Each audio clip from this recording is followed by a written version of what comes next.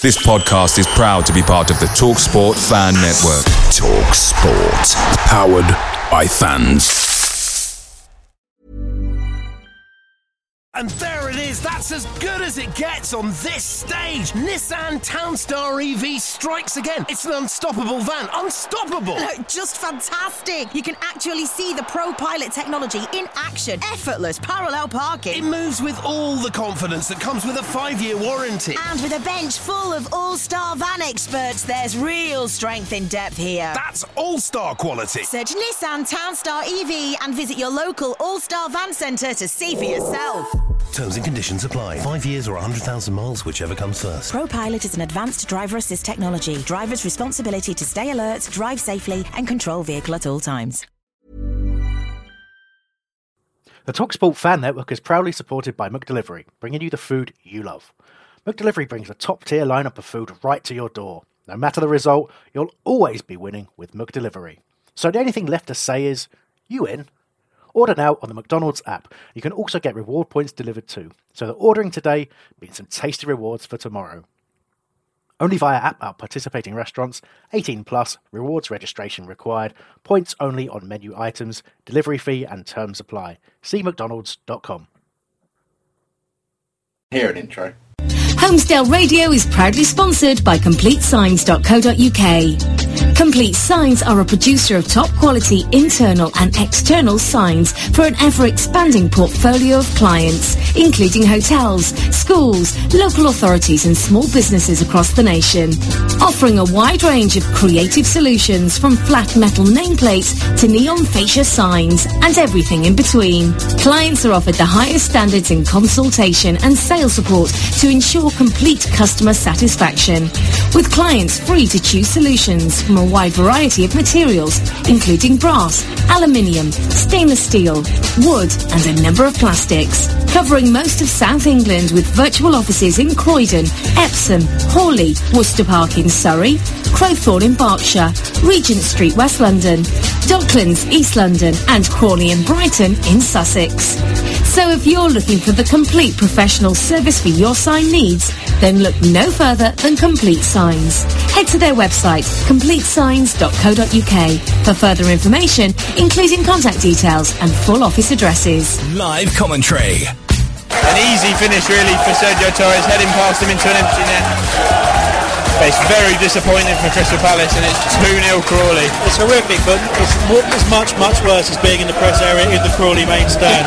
And having to hear them chant, "Who are you?" at the Palace fans. Live interviews. The deal that's done, that you got the message about, is it definitely done, or? Hopefully, yeah. I need to get off the phone really and find out. But all right, no, we'll let you go then. I think it was the midfielder or the striker. I'm not sure. One of the two. Expert analysis. Peter Ramage has gone on a season-long loan to Barnsley.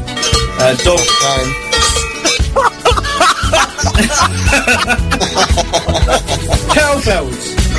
It's utterly ridiculous. Oh dear. Right, don't milk it. You get rot on my teats. Thanks. Move along. Yeah, keep churning them out. Well, most of the time anyway. Homesdale Radio. Hello, and welcome to a very special edition of Homesdale Radio. As the race to appoint a new Palace manager reaches an unbearably tense level during this international break, we're taking a moment to speak with the most capped international player whilst at the club, and a genuine Palace legend, the one and only Aki Riolati. Of course, Aki isn't quite here yet, is he, Ben? No, he's not. No, we've been waiting a while, but... So, what we thought we'd do is, since we've got Ben Nagel on, and, Ben is, I don't know, do you know, I can hear like a really loud sort of whistle. Yeah, it's just, it's sort of, I think it's coming from Mikey. They're stopped now, isn't it? Yeah. Great, brilliant. Oh, I wonder if anyone could hear that listening, because then it would sound weird, wouldn't it? It'd sound like we've got some sort of mental problem. Let's get ourselves back on track now. We can hear each other. We thought we'd actually have a little chat about the managerial situation. Obviously, I mentioned in my introduction there that it's reached sort of some fairly intense levels as we're recording this, which is Friday night, about just after 5:30. Earlier on today, there was. Well, I got caught up in it to a degree. There was a lot of fretting about Ian Dowie being appointed, and then only for Petrescu's club were saying that no approach had been made and so on and so forth. Only for Sky to then say that Petrescu was in advanced talks with Palace. So, I mean, it's still one of those where people don't really seem to know what's going on, but it looks very much like a two-horse race between Dowie and Petrescu, with Petrescu emerging very much as the bookmaker's favourite now. Ben, what have you made of it all this last 24 hours? Well, yeah, us talking now, there's a very real kind of possibility that by the time this is aired, we've got a manager, so this could all be null and void, really. But, yes, looking very much like Petrescu. If you look at the odds, every bookmaker that's offering odds on the next Palace manager has got him odds-on favourite. You know, some of them are 4 to 9 on, so, you know, pretty nailed on. But then you look back at the previous odds, and Karanka was odds on for a little bit, Moulenstein was odds on with a few bookies for a little bit, so you really don't know until there's an official announcement. But it is at the moment looking like Petrescu could be the man, yeah. I mean, there's a lot of things have happened today. Some people are now saying that a hell of a lot of money is going on Petrescu, so it looks like that's the way we've gone. And although Alex White was with us, just he had to go off to go and watch the England game, and he was saying that a contact of his at TalkSport, the ever reliable TalkSport, telling him that Dowie is a done deal. So, I mean, and Dowie's still out there at second favourite, but he's drifted to 5 to 1 on Sky Bet. I had a bet on Carl Robinson. I've got some information earlier in the week, and he's now drifted to 40 to 1 on Sky Bet. So that's a load of money down the flipping drain, isn't it? Of all the candidates, though, Ben, who would you be going for right now? Well, good question. It's been like that, hasn't it? Yeah, Petrescu's not a bad option, I don't think. FYP, I was looking on their Twitter a while ago, and they posted a video of him going mental on the touchline. So, you know, he's a passionate manager, and he could do a good job, but it's kind of going into the unknown, really. He hasn't got too much experience, really, so it's a new challenge for him. It's a fresh challenge, but yeah, we'll see. I know for sure that, and I know you're the same, I don't want Dowie at all, really. So, but we'll see. Paul Clement's another option. I don't know if you know much about him, but he's technically third favourite at the moment. And obviously, he's a coach at Real Madrid. Took over when Karanka left, I think. So yeah, been an interesting rise for him. He was a teacher in the Croydon area, I believe, up until about 3 years ago, and had a meteoric rise. I might be wrong on that, but I'm sure it's really not long since he was a teacher, but again, someone with no managerial experience at all. So there's been some various different things to really sort of talk about on the subject. I mean, personally, I've been struggling with who I'd actually want. But there's been a lot of criticism levelled at the board for how long it's taken. What's your view on that? Well, I thought the Arsenal game, Keith Millen did a brilliant job. It was the first game in a while that we've looked kind of really up for it, and I don't think Keith Millen's done a bad job at all. And if it takes a couple of weeks to get the right man in, then it takes a couple of weeks. I mean, going into an international break as well. I mean, really, admittedly, it's longer than the managerial kind of positions that are normally taken up. But to be honest, I haven't got a problem with the length of time that it's taken. For sure, we'll have a manager in before the next game, and that's all that really matters. But it'd be good if we could get someone in the next couple of days, just so they've got kind of that week settling in period before they get thrown into a game, because obviously it's a massive running game coming up with Hull and Norwich away. You know, we can definitely get points from those games, so it'd be nice if they had a week or so before they had to go into that run to get used to the surroundings. I just got a message from someone telling me that the Daily Mail are reporting that Dowie is going to be the man. So, really? Yeah, I mean, it's changing as we're talking now. It really is. Yeah. So this show could actually turn into, especially if Becky doesn't turn up, this show could very much turn into our reaction to a managerial appointment. So we'll see how that goes. But once again, you can't really believe anything. You think about how many people have been favourites throughout the course of this, and the fact it changes on an hourly basis now. It's absolutely crazy. But I don't know. I don't know what to make of it. I mean, I've been reading people whose opinions and attitudes towards Palace I respect and enjoy reading, and I don't always agree with all of these people. But a couple of them saying today that this validates their criticism of the board in the past, right. And I'm trying to think to myself, well, what kind of a mentality do you have to think that? I mean, because it's not like the board have made any secret of their reasoning for taking the time that they have. I mean, first of all, it puts to bed any kind of idea that there was any preparation for Ian Holloway leaving, that was in anyone's mind. It shows you that it came as a as a big shock, a big surprise. Yeah.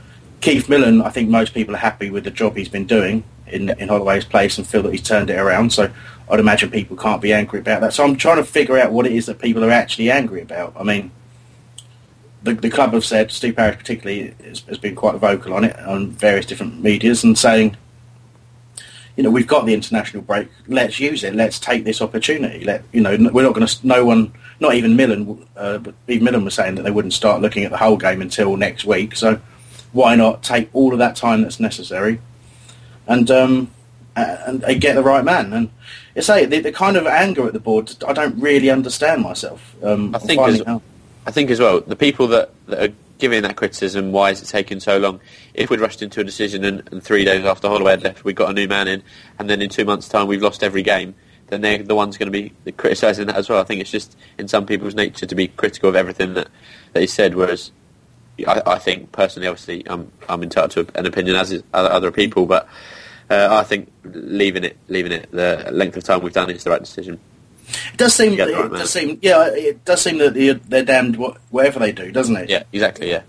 I suppose you can argue 3 weeks is too long to appoint a manager, but I don't think if it wasn't for the international break, I don't think it would have taken that long for a start. Yeah. But also, it's this perception from a lot of fans, and you see it particularly on the message boards, and the hysteria kind of grows, that the perception that what you read in the media is reflective of reality, as in apparently. Well, Chris Coleman's come out and said that he was never interested in the Palace job, and blah blah blah blah blah. But apparently, he was our choice at one point, and we'd offered him a deal and all this sort of crap. Yeah. And all of these things can't all be true, can they? Yeah, you've got people reacting to it. People definitely don't want Coleman. And then today you've got people going, I'd rather have Coleman than Doughty. And then it just seems to be this level of panic. Okay, I mean, forgetting names for a second. Let's talk hypothetical. Right. You were asking me these sort of questions before we started recording anything, and so my responses will be a bit more considered this time. Right. But say we do get down the Ian Dowie route. Okay. What would be what's your opinion of that for a start? Well, I don't think people would take to it well. Obviously, the very unceremonious exit from Selhurst Park last time around. Everybody knows about it. He said he was going to be with his family up north, and then he's gone 5-10 miles down the road to Charlton. It was ridiculous at the time, and if you've read Simon Jordan's book, which I'm sure you haven't, a lot of people have, he talks about Dowie a lot in that and what happened, and it's whether you believe Simon Jordan's point of view, but on the face of it, I don't understand why we'd want to go back to that route when that's happened before. But then, it's a long, how long has it been? About kind of nearly coming up to 10 years probably since he kind of left. So you think that's a long time in football, and things change. So if he comes in and starts winning games, then people will turn. So would you personally find it hard to support him in any way? Yeah. Hello, Aki Riihilahti. Oh, hang on, it's Aki Riihilahti. Hello. Yeah. Oh, hello. We got all distracted talking about the managerial situation at Palace, and you're right there. Sorry, mate. Okay. Am I on the line now already? Yeah, you are. Yeah, we're only recording, so we could edit out that awkward bit where we didn't realise you were there. Okay. Okay. So I stop swearing now then. No, to be honest with you, we're going to swear anyway, so it's fine. Yeah. Well, it's been one of those seasons that swear words are quite often, isn't it? Definitely. Just to introduce myself, I'm Chris, and with me is Ben. Evening, you alright? Okay. And basically, mate, we're going to take you through a sort of just to sort of look back at your career in general, really. Then obviously a bit of a focus on Palace. Okay, that's a quick one then. yeah, nothing too long. Yeah. What career? Yeah. Well, that's what we're going to ask you, really. What career? I mean, it was fantastic. What was really about that, Yeah. Obviously, thank you for joining us today. First of all, really do appreciate it. And, no problem. Anytime for a Palace people. It's always a pleasure. That's great to hear as well. I mean, let's take it right back to the very start. When did you first start sort of playing football, and when was it? What got you interested in the game? I was actually 6 years old, and it was 82 World Cup, and I got furious because Italy won over Brazil in the World Cup. I was 6 years old, and I thought, oh my God, because Brazil had these they had these artist names, and then they had bright shirts and playing samba football, and I didn't understand anything from the game, but I felt it was so wrong that Italy could win over my favorite team, Brazil. So I started, okay, I have to start playing myself to make justice to the game. So yeah. Not really happened, but when I was 6, I thought, just playing myself, I could do the justice for that. And that Brazil will never lose again. Yeah, good, isn't it? Aquino. And you started at Helsinki, and at what point did you kind of realize that you could make a living as a player? Yeah, no. My dad took me and my older brother. We went to the local club there, and it's quite good because I still work for the club. So I was 6 years. I started in HJK in a local team of them, and now I'm managing the club. And it's 30 years later. So it's sort of how it should go. That you do the best you can with your career, and then you have an opportunity to play for the colors that and then manage the colors that you really come from. So it's quite nice. I enjoy it. And when did you notice that you actually had the ability to be a professional? What was that? It's funny when you said, I probably didn't, because since I was a kid, I was always told that you're not good enough, and it was I never got to the school team, I never got to the youth like area teams, I never got to the youth national teams, and I always liked the game, so I trained a little bit harder than other people, and for me it was just a hobby. I love doing it, and I think when you're passionate about something and you work your heart out. So I never thought it could come to me as a profession until I was actually 16. So before that I was always the little fat guy who never got into a team. So.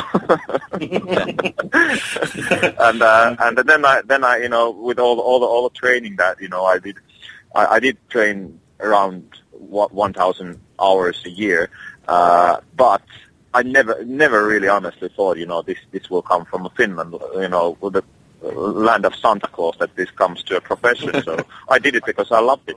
We went after the school, we went to the local park and played against, whoever wanted to come there, and then I trained hard, and then suddenly my physique came better, and I realized that all the training hours I could actually do something with the game, and I think it's eventually the big breakthrough for me was that I realized that if I play like everybody else does, I don't have a chance. I have to make a strength even a small part of the game. So I start to look for little things that had a impact to an end product, like a transition game and set pieces, and made myself that this is what I do, this is what I'm good at.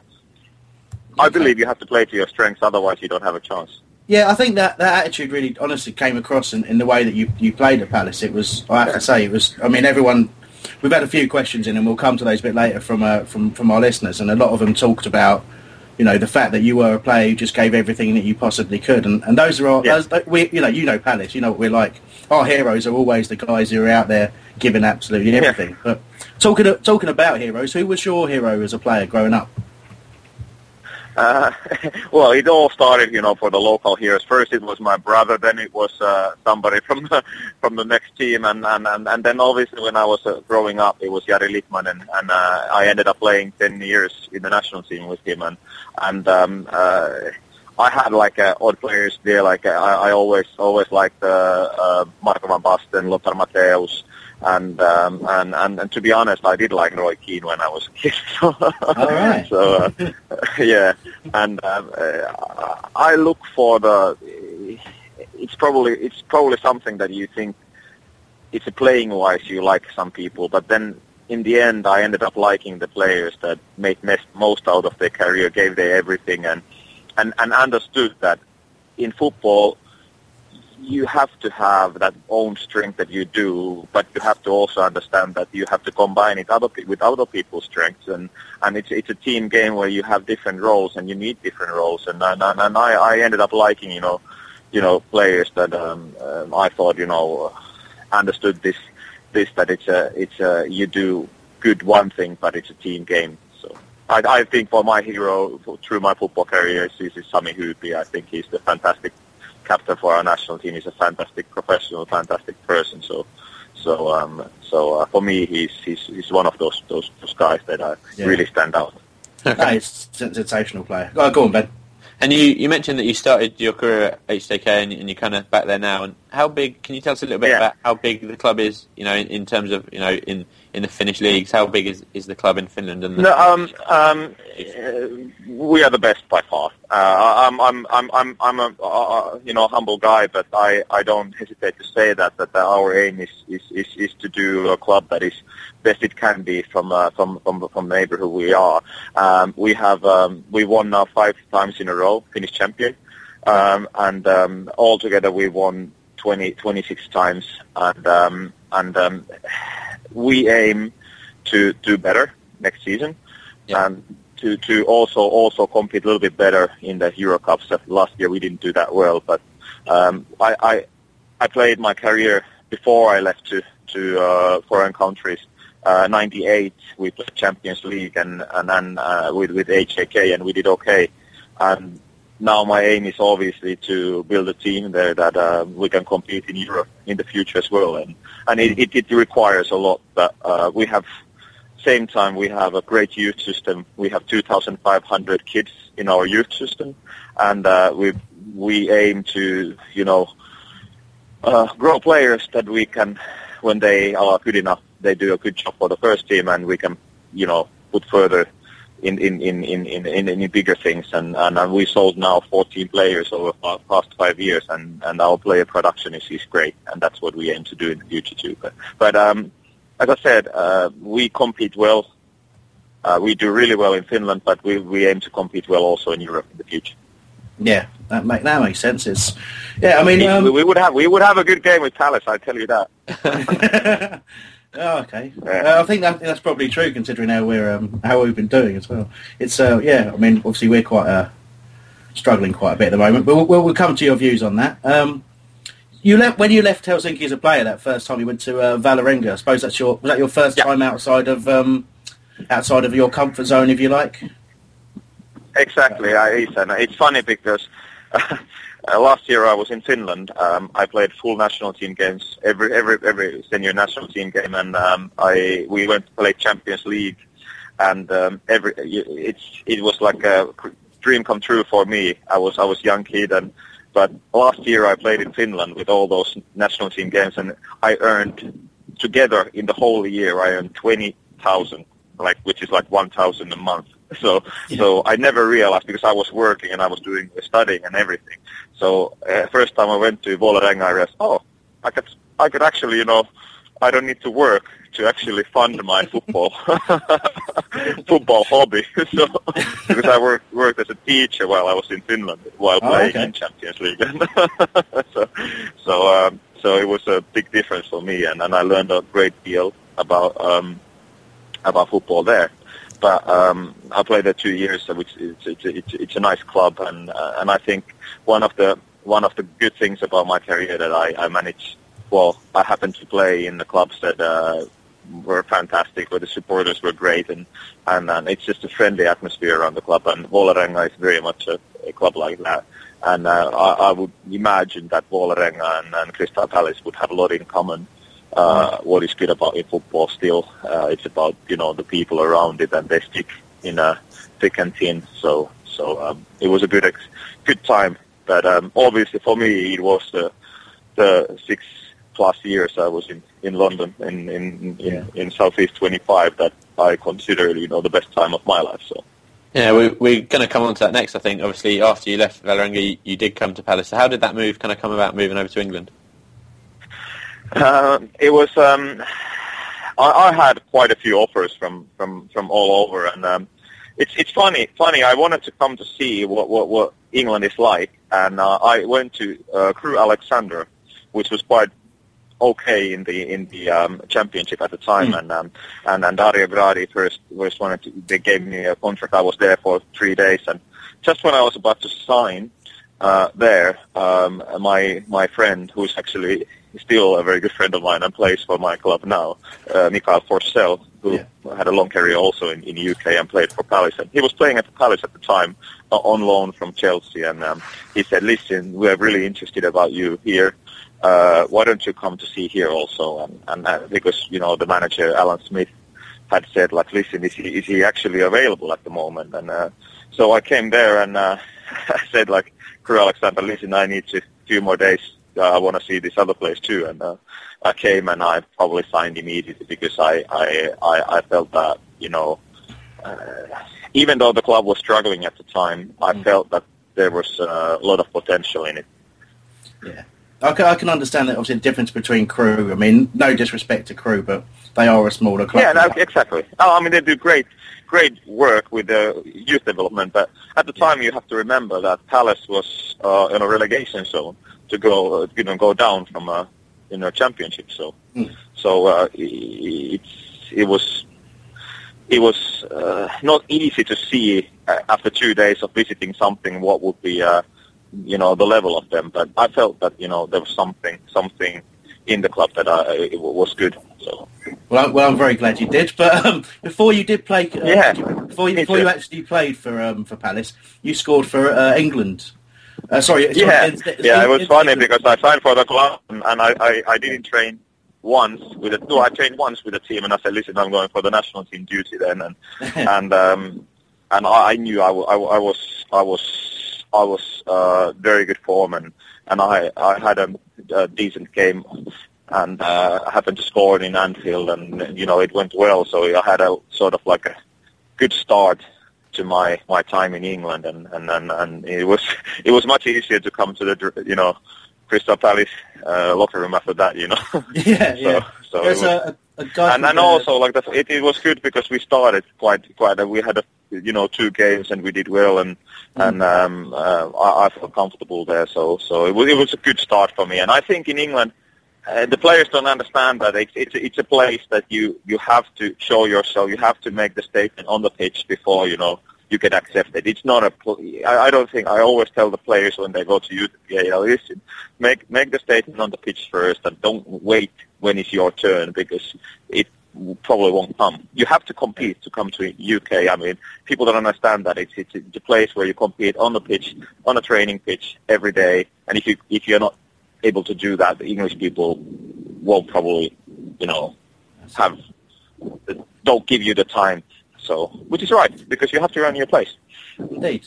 One of our listeners called Jay Fahey wrote in about that. He was actually at that England game, and he said he'd just heard, obviously, that we'd signed you, and he just described it like this. He said he was just trying to focus on which blonde-haired player in white was Palace's new signing. We had quite a few. Yeah, that's it. He goes, Finland go 1-0 up. He instantly knew it'd be Aki who nodded in the corner kick, and he said you celebrated right in front of him, going completely mental and being mobbed by your teammates. What was that moment like when you scored against England? I mean, obviously you got a few goals in your career. Loads, but. Yeah, obviously it was a good moment. Obviously, at the time, I'm very proud to play for my country 69 times, and we were still in the World Cup qualification in a way that we were upsetting at that moment. Also, England at Anfield. So it's a great feeling, and knowing that I'm gonna play in that country for the next coming years. So it was a fantastic moment, but we ended up losing, which was a big disappointment because I think we did really well in the game and should have done better and made ourselves to a better result, but we didn't. So it was good. It was really good. Good. And you mentioned, but I mean, for me, if I could still choose, scoring there, yeah, but we lost the game. I'm not happy with that. Oh, yeah. You mentioned that when you came to Palace, you were only training for a couple of days, then you went away on international duty, and that the club were in a bit of trouble at the time that you got there. How quickly did it did you kind of settle in at Palace? Was it quick or? It was quick. I mean, football is football. If you can compete and you adapt to a different place, and you have to adapt, and that's what I'm. I feel comfortable going to places and do my job because I know what I can and I give my everything there, and normally people react to that and you have to adapt your game quickly. So I feel very good that it started in a competitive way, not just like a long pre-season training and and planning and all that. I feel the most comfortable and best when I'm there at games. That's where I feel home. So it was good, and also getting the reaction from the supporters from the beginning that the work was appreciated, and even though we had tough times that moment. So you played for a number of managers, like of Francis, Bruce, Kemba, Dowie. Did you have a favourite of all the managers that you played under? I mean, obviously all are different, and they did the best they had, and but I would say that I think at my time the best probably for that situation was Ian Dowie. And there it is, that's as good as it gets on this stage. Nissan Townstar EV strikes again. It's an unstoppable van, unstoppable. Just fantastic. You can actually see the ProPilot technology in action. Effortless parallel parking. It moves with all the confidence that comes with a 5-year warranty. And with a bench full of all-star van experts, there's real strength in depth here. That's all-star quality. Search Nissan Townstar EV and visit your local all-star van centre to see for yourself. Terms and conditions apply. 5 years or 100,000 miles, whichever comes first. ProPilot is an advanced driver assist technology. Driver's responsibility to stay alert, drive safely, and control vehicle at all times. Away days are great, but there's nothing quite like playing at home. The same goes for McDonald's. Maximise your home ground advantage with McDelivery. You in? Order now on the McDonald's app. At participating restaurants, 18 plus, serving times, delivery fee and terms apply. See mcdonalds.com. Because I like managers who try to build a club, not just a team, and that's what he was like, and that he did a lot of work. That there was, I think, the infrastructure became better. There was a lot of things that were a little bit grey areas before, and I think they came better. So I think the club was much more structured under him, and obviously all managers have their strengths and downfalls, but I think he did very good job for Palace. Okay, and obviously a lot of people talk about Simon Jordan. He's a big character. What was he kind of like as a chairman? Yeah. As a chairman, what was he like? I always kind of. I mean, he's passionate. He's a bit bonkers like I am. So so we get along really well. So I'm still contacted with him, and I think I mean, he really wanted good for Palace, and he's very, very out there, and I wanted to say his say, and I respect that. We always had a good relation with him, and he said when he had something in his mind, and I said when I had something in mind, and I had a very good relation with him. So I thought he did, and I have had a few conversations with Steve Parish, and I think he's a good man too. So I've never felt that Palace had bad people around. I thought there was always good people around. It was just getting the right things done. It's not always easy with a traditional club like Palace, where there's a lot of emotions, a lot of opinions, and then a lot of things that needs to be sorted. So. Sorry. Right. I am back. Very, very quickly. That's a bit embarrassing. Anyway. One of the sort of most memorable moments, I'd say, from your time at Palace, it was that Premier League season after we'd gone up, was the game against Arsenal. For me, I mean, that was the first time I can really remember seeing the crowd just respond directly after going a goal down and having the team just immediately turn it around, and that was culminated in your fantastic strike. I mean, there's got a question from Jordan Roberts that sort of relates to that, and he said, what were your feelings? What was it like scoring that goal against Arsenal in that moment?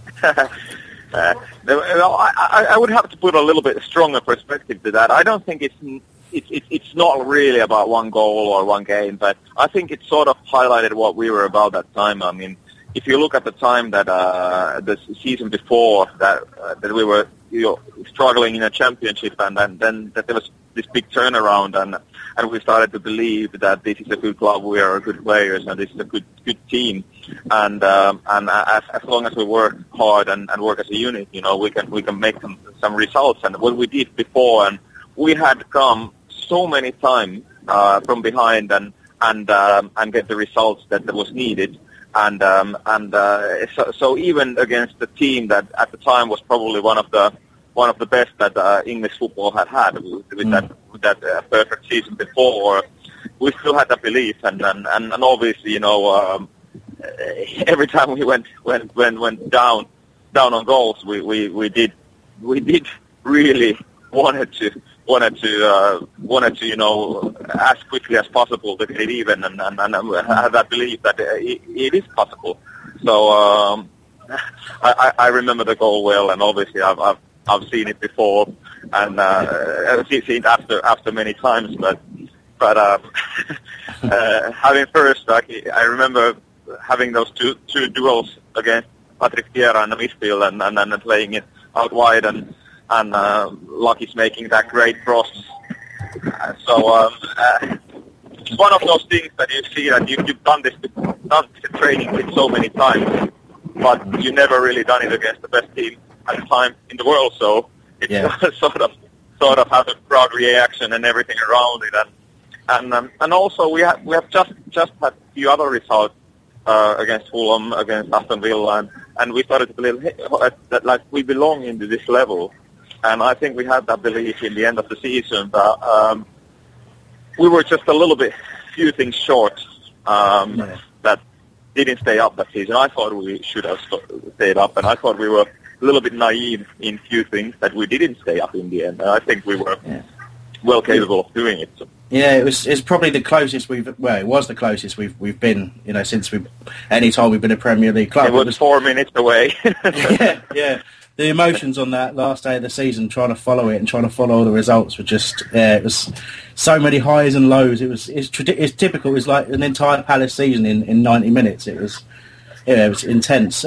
One thing I didn't actually notice down as a question to ask you, but it's just occurred to me that partnership you had with Michael Hughes was probably my favourite midfield partnership. You just complemented each other so well. What was he like to play alongside?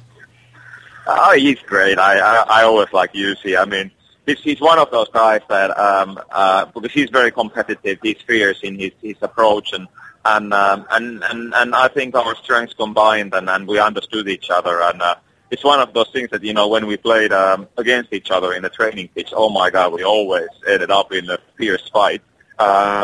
In a good way, but every time after the training, we were, next game we're going to do this again, and it was great. I mean, he's good with other things that I'm not good at, and I'm good things that he's not good at. So I love those kind of partnerships. So when we were defending, I said, listen, hold on, let me do this. And when we were attacking, I gave him the ball. You usually do your magic, like I'll cover you, and you do the business now. It was great. It was great. He's a good character as well. We spoke a minute ago about obviously that Arsenal game. Do you have a favourite Palace moment? As a player. Sorry, much more. Do you have a favourite moment as a Palace player from your time in South London? I'm going to be a little cheeky with answering this question. I think that my favourite Palace moment is, I remember. I think this is one of the things I think. Okay, this is football. It's every time I drove to the game to Selhurst Park, I when I was driving a car, I always saw this happening. I saw a father, son, and grandfather going to a Palace game with a Palace shirt on. And I think that's, in a way, it's my favorite moment, because I felt that this is what football is about. These people probably, I don't know what they've done throughout the week. They work hard, they do this and that, but they go to a game together, and that's Palace all about. And it's sort of heartwarming that, that there's still things like that, like football and Palace that, unites people and unites families, and that's a good thing. If you think professionally, obviously the half a season that we went up to the Premiership and highlighting the final game against West Ham in Cardiff, those were amazing. That sort of felt like that's all what I believe in: training, building a team, and doing it together, and which led to a success that is beyond what whatever you dreamed of, and it all makes sense in the end that the work we done, that it's sort of the moment that the final whistle came in the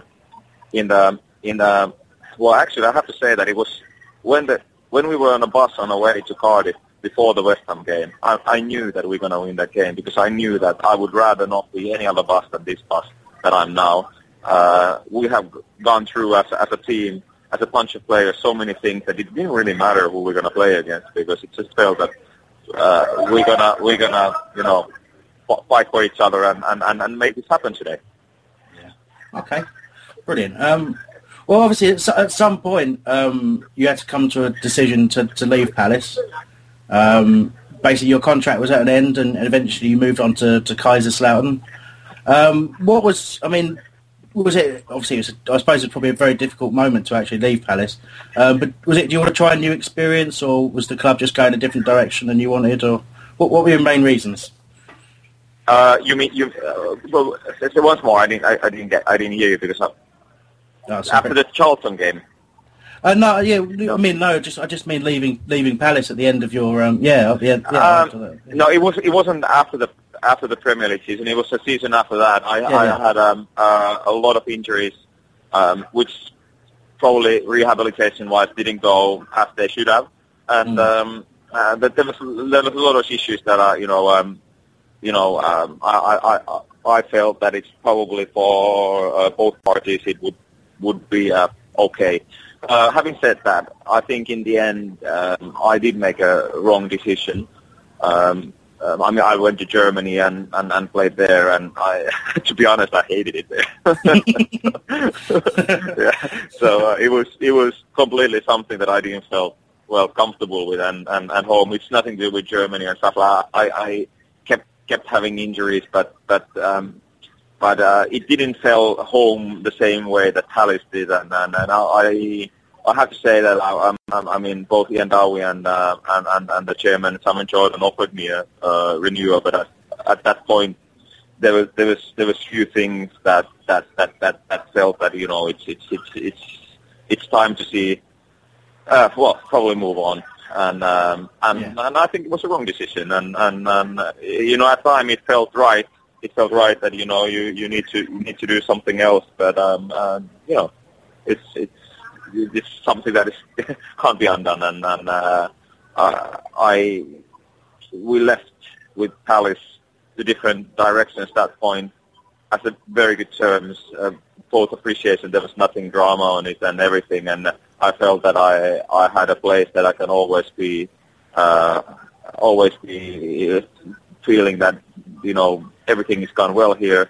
I can always come back as a supporter and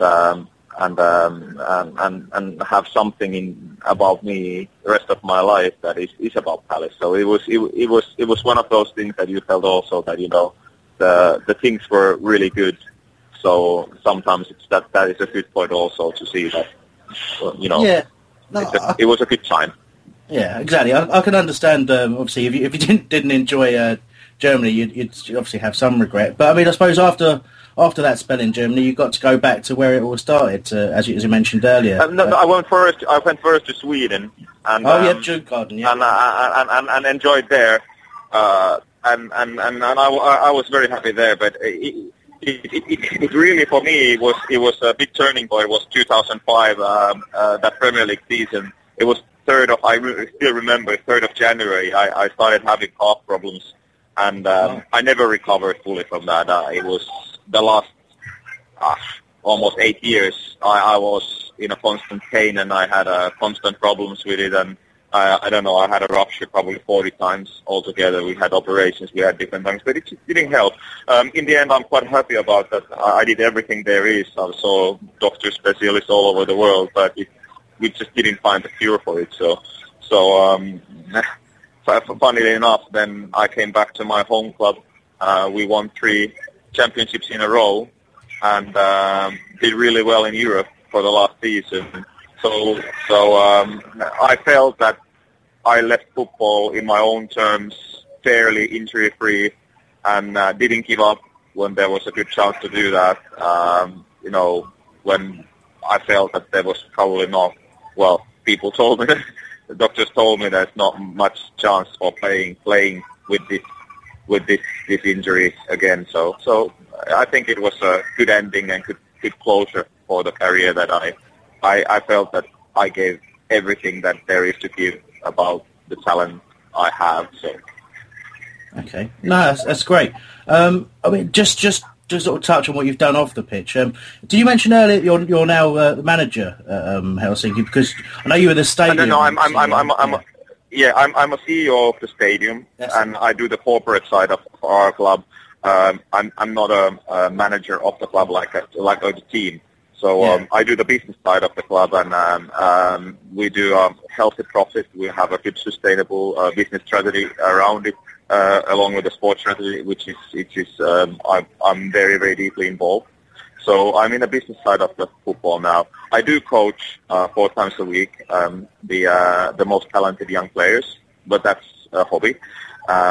They have a responsible managers and coaches for that. But there's no better feeling than getting and giving something for the young kids. So I did use a lot of time that I should probably be at home with the family to actually coach those kids. So, but it's a great feeling. 2 of them, make their debuts this year in our first team, and it's heartwarming. To be honest, at some point in life it comes that your own goals as a player, they are not as big. It sort of becomes that helping other people, players, young players, becomes more important. I've seen a lot of young teams now going to bigger directions, and then most of them still give me a call more after their game. So it's still quite good. That's great. I know, obviously, I think you're qualified as a coach, though, aren't you? Have you ever been? I mean, there's a lot of people who are asking if you fancy the Palace manager's job now. I've got questions from Jay Ramsey and someone called Kramer15 who said they all said that same thing. Tell Aki to put an application in. Is it something you want to get involved in, managing? Potentially, but not now. I think it's becoming a good manager or a manager I want to be at. It would require 10 to 15 years of hard work and dedication to it. I don't think you can just become a manager. I think it's something that you have to really give you everything for a longer period of time, and I could imagine that. But I think what my strength and talent now is directing a club. I mean, the results for the last 5 years is great for my club, and I don't hesitate to say that. I think that leading a club and directing it is something that I'm best at the moment. I think that I'm more useful in that area at the moment than I probably would be as a coach. I don't mind helping young kids and like that. I've been asked quite a few positions also in the management and coaching, but so far I feel I have a lot to learn in that area. Okay, what do you make of the current situation at Palace? I don't know how close you've been following it. I follow every game. I follow most of the games. They show it in the Finnish TV. So and obviously I read what is said and everything. I don't think the team looks exactly right at the moment. I think they look a little bit undisciplined. The balance is not great. So there's a lot to do, and obviously going up to a different level, it requires time. But I think that those turnaround moments this season, like the Fulham game or a few situations in the earlier, like the Spurs goal or whatever, I don't think Palace has done well in those crucial moments. I think they're not not gone in Palace's way, so which has made it a tall order for this season. I would have liked to see, more that direction that you do for the infrastructure, the youth system, training ground, and the actual stadium. You invest in them instead of buying so many players just before the season. I'm not sure if that's the right strategic way to do it, but that's just me. I mean, people who are more involved, they probably know better. But I think the future of Palace should be that it would be the best youth development in London. That's all the people want to come there. I mean, we have great examples. We have Ben Watson, we have Victor Moses, we have Tom Sawers, we have so many kids, Clinton Morrisons, who come through the youth system. So I think that's something that we can be proud of. On a playing wise, I think the balance in defense midfield is so and so. Could be better. Yeah, I think when McCarthy comes back, I think McCarthy is highly needed in the earlier part of the season, and I think from JD you did a bit more balanced work. I like that O'Keefe. I think he has something in him, and that's just the initial thoughts. Yeah. On that, obviously the major thing that's happened as a result of what you mentioned about bringing all those players in and, effectively not concentrating on the youth and all that. What actually happened is it ended up with Ian Holloway leaving. I mean, that was a pretty big shock to all of us. But, I mean, today we're looking at Dan Petrescu, who's the favourite to take over, and obviously your old boss Ian Dowie is very much up there. So, I mean, have you got any thoughts on that? I don't know. I don't know much about Petrescu. I don't know. Well, if I say, I went to see quite a lot of games before, and if you look under Dougie Freedman, the Palace team was very, very compact. It was hard to beat, and they had a basis for building something. This year and also in part of last season, and this is not a criticism towards Ian Holloway, it's just a different way of managing it. I thought it was a little bit indisciplined. So it's hard to see where the exact faults were. So in that respect, if you want a manager that works hard and tries to build a better club, I think Ian Dowie is a good choice.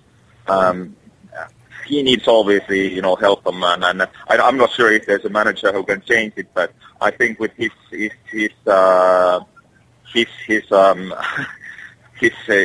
personality, there definitely will be a reaction in the club, and there wouldn't be anybody who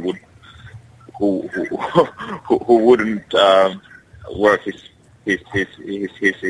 best ability to achieve the needs. And I think in that respect, it's easier for me to say that he would probably be the better choice, because I know how he would work, and I know what he would do, and I know he would bring, and he'd done it before. So in that respect, I think he would be probably an okay choice. But there's a lot of managers in there, and who would say that Tony Popovic wouldn't be a good option? Well, exactly. Yeah. I think a lot of fans said him very, very, very early on. Just what we've got left for you is just the last remaining questions we got from listeners, and then we'll let you get on with what you've got to do. Ben has been replaced by Tony, so I'll let Tony introduce himself, and then he's got a question for you. Hi there, Aki. How you doing? Hey, I'm good. How are you? Yeah, not bad at all. We've got a question from Lombardino, and it's a two-part question. It's a two-part question. He says, are you, as you're close to Dougie Freedman, are you still in touch with him? And the second part is, can you give us an insight into his departure from Palace? And do you think he'll ever make a return to SC25, or do you think he's burnt that bridge? I'm very much in touch with Dougie Freedman because he's a good friend. We played a lot of years together in Palace. He's a good professional, and he's a good man. He was invited also to my wedding this year, I really like him. He's a good man, and he always appreciates Palace. So don't know about what was the reason for his departure. That I can't say. That's something you have to ask of him. But if you ask my opinion, would he like working in Palace again? I would say definitely he loves Palace, and he would definitely be always in consideration working there again. That's my opinion. You have to ask him better, but I'm pretty sure that he's very keen on the club and follows it quite closely what's happening in there. Oh, good. Yeah, he's but then again, I have to say that I don't understand anything what he's saying because he speaks so bad English. Yeah, we could definitely understand you. That's why we got along so well, because his English was so bad. So I was nodding because he's just one of those guys that Yeah. Okay. We had 2 questions in, one from Paul Kensley and one from a guy calling himself Sid the Eagle. And they're both effectively referring to your blogs. I'm going to try and combine the questions, so bear with me. Basically, obviously, that was one of the first things when you became a Palace player, was that people noticed that you had this presence online, that you were writing blogs, and later on you wrote columns and things like that. The questions really are, obviously they were really enjoyable. I can remember reading them myself when they came out, and it was particularly your column in the Times, because that was kind of the first time that happened. You got later on now you've got the secret footballer and all that's in the Guardian, but it gave a little insight into the players' mentality. Did you get any stick in the dressing room about that or anything? Of course I did, but that's part of the thing, isn't it? You have to take it, and that's. I mean, most of our players probably read or looked the pictures in the Sun, so they didn't really read the Times. But the ones that were more into reading, so they gave me some stick on it, but that's. Come on, that's part of it. That's the best part of football, is it? The banter in the locker, dressing room. So it's great, and it's not like I can't take it and give it back. So Excellent. Sid's sort of last part to that, he said he said it's his view that no one's really coming on to take your place. I was thinking, like, obviously Joey Barton seems to think of himself as a thinker, but I'm not really sure that's accurate. But there doesn't seem to be anyone who's kind of taken the more, should we say, intellectual approach to writing about football. Do you think that's fair? It's not fair to say that I had a more intellectual approach to others. It's not like that. I was like a Finnish Borat in UK. So I think Joey Barton is better in Twitter, where you have 180 marks to use. I think that suits him. I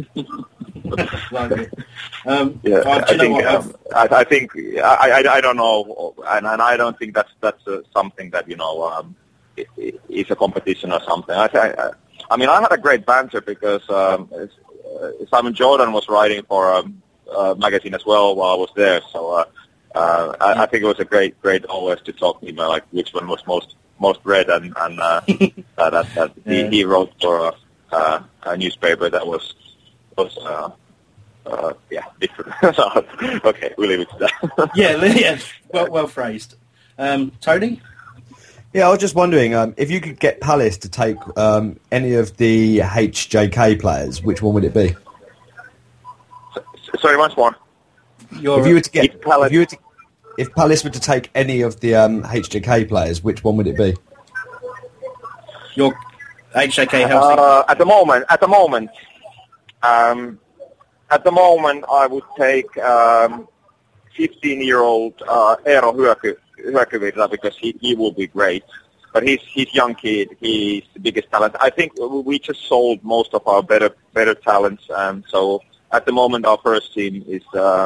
I don't think there's anybody who could come and make a big impact on Palace and Premier League. That I think we have a few kids that will have that in their future. So I would anyway, as a Palace, I would sort of invest in the future rather than trying to buy a quick fix now. Okay, great. I've just obviously they should always buy me as a club director. Yeah, well, I'm gonna say we'll be happy to have you, mate. You know, anytime. Yeah, I'm free anyway. Free transfer. I'm gonna let Tony ask another question as well from Robert Loughran. Yeah, Robert says. Robert says, do you still have your boots, and do you fancy a game against Hull next weekend? Hey, I always carry a boot. If I get it in a local park, I get it in a local park. So there's nothing better than playing football. So yeah, I won't play professional games anymore. I'm obviously gone past that stage, but I do play a game wherever I can, and it can be Palace oldies or something like that, testimonials or something like that, but not as a I do better now in a different parts of the game. Okay. Tony, you wanted to follow that? I mean, I gotta go now. So and I wish all the Palace people the best of success, and I follow closely, and I will come to Selhurst Park this season as many times as I can. And follow, and I highly appreciate all the support and all the contact that good people there in SC25 has given to me. So and the times that I had there. So it's a very big part of my life. So thank you for that. Thank you so much, Aki, and look forward to seeing you over here soon. Okay. Cheers, mate. All right. Thank you. Bye now. Cheers, mate. Bye. Okay, that was the fantastic Aki Riihilaari. I'm hoping you get an enormous amount of enjoyment out of that interview, as we did doing it. We're a bit all over the place. We've managed to replace Ben with Tony halfway through the show. I forgot to come back for a part of it. It's all gone really well.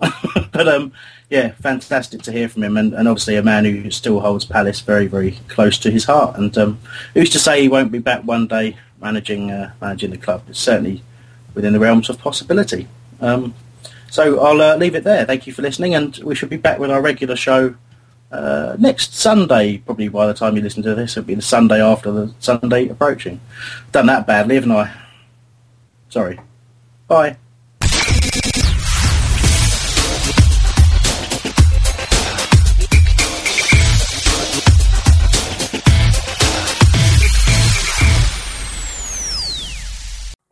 It's the 90th minute. All your mates around. You've got your McNugget share boxes ready to go. Your mate's already got booked for double dipping, and you steal the last nugget, snatching all 3 points. Perfect. Order McDelivery now on the McDonald's app. You in?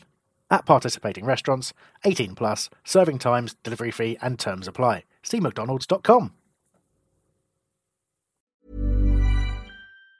And there it is, that's as good as it gets on this stage. Nissan Townstar EV strikes again. It's an unstoppable van, unstoppable. Look, just fantastic. You can actually see the ProPilot technology in action. Effortless parallel parking. It moves with all the confidence that comes with a 5-year warranty. And with a bench full of all-star van experts, there's real strength in depth here. That's all-star quality. Search Nissan Townstar EV and visit your local all-star van centre to see for yourself.